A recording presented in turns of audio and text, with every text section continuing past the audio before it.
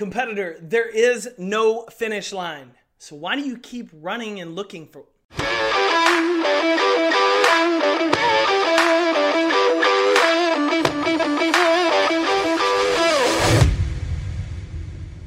Competitor Nation, do me a quick favor and hit that subscribe button so you don't miss any new episodes that we drop here at Compete Every Day. There's one thing about success that a lot of us tend to forget. It's the fact that once you reach a goal, once you get to that certain level, that the process that you took from way down here, climbing all the way up to that one goal, it starts all the way over when you set a new goal.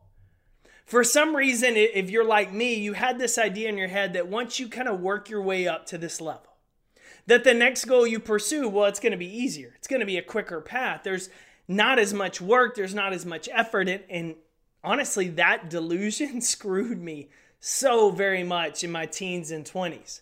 I would work really, really hard at something. And then I would get there and I would kind of take my foot off the gas. And I expected that once I got there, things would be easier. There wouldn't be as many challenges, that if I wanted that other goal, it should just suddenly show up much quicker for me. And there's a reason why I didn't achieve a whole lot of those goals. It was a lot of zigging and zagging and testing, and because I was looking for the easy hack. I was looking for the quick route. I thought, man, I've got to this level. I've achieved this in my education. I've done this for work. Why is it not getting easier? I kept looking for a finish line that does not exist. That's why they keep saying that life is a journey. It's not a destination. Your goals, they're a journey because it's about embracing that process.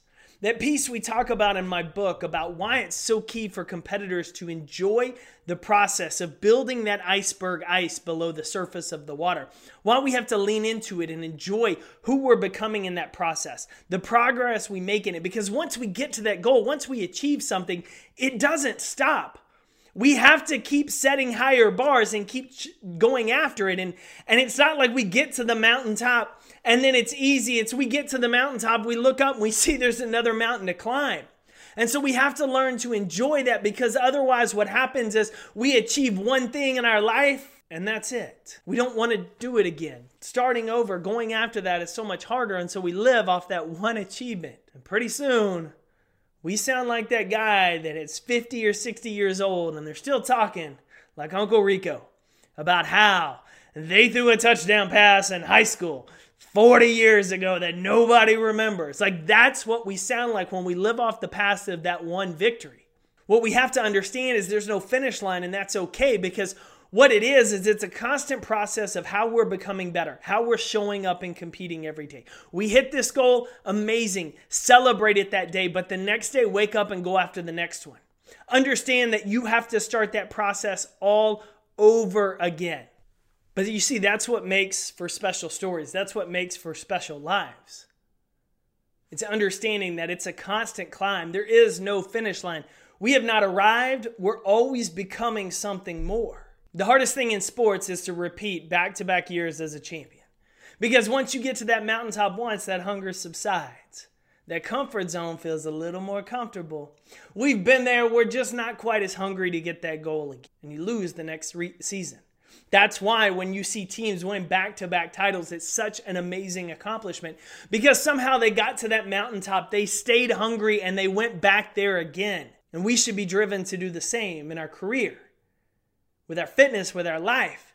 Sometimes we're going to fall short of that goal, but we understand there's not a finish line. The only final chapter in our book is death. And so we need to keep running until we get there. We need to keep exhausting everything we have until that moment. We need to understand that as a competitor, we show up and compete every day to be better than yesterday, because it's about who we are becoming, the things we are pursuing. There is no arrival, because we're constantly driven to be better.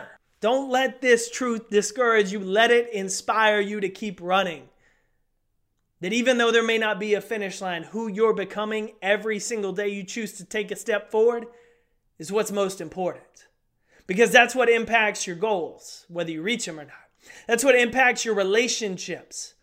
The people in your life, the people looking at you, the people following you on and offline.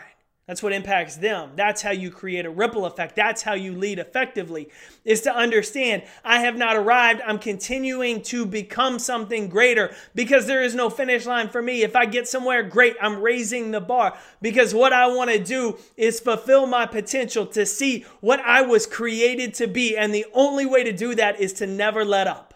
Is to always find a way each and every day to ask yourself, how can I do one thing better today? And then do it. My prayer for you this week is that you show up and compete. That you're not discouraged by the idea that you've never arrived at this point. But you're encouraged with this idea that every single day is an opportunity to grow into something more, to become something better if you'll show up and compete.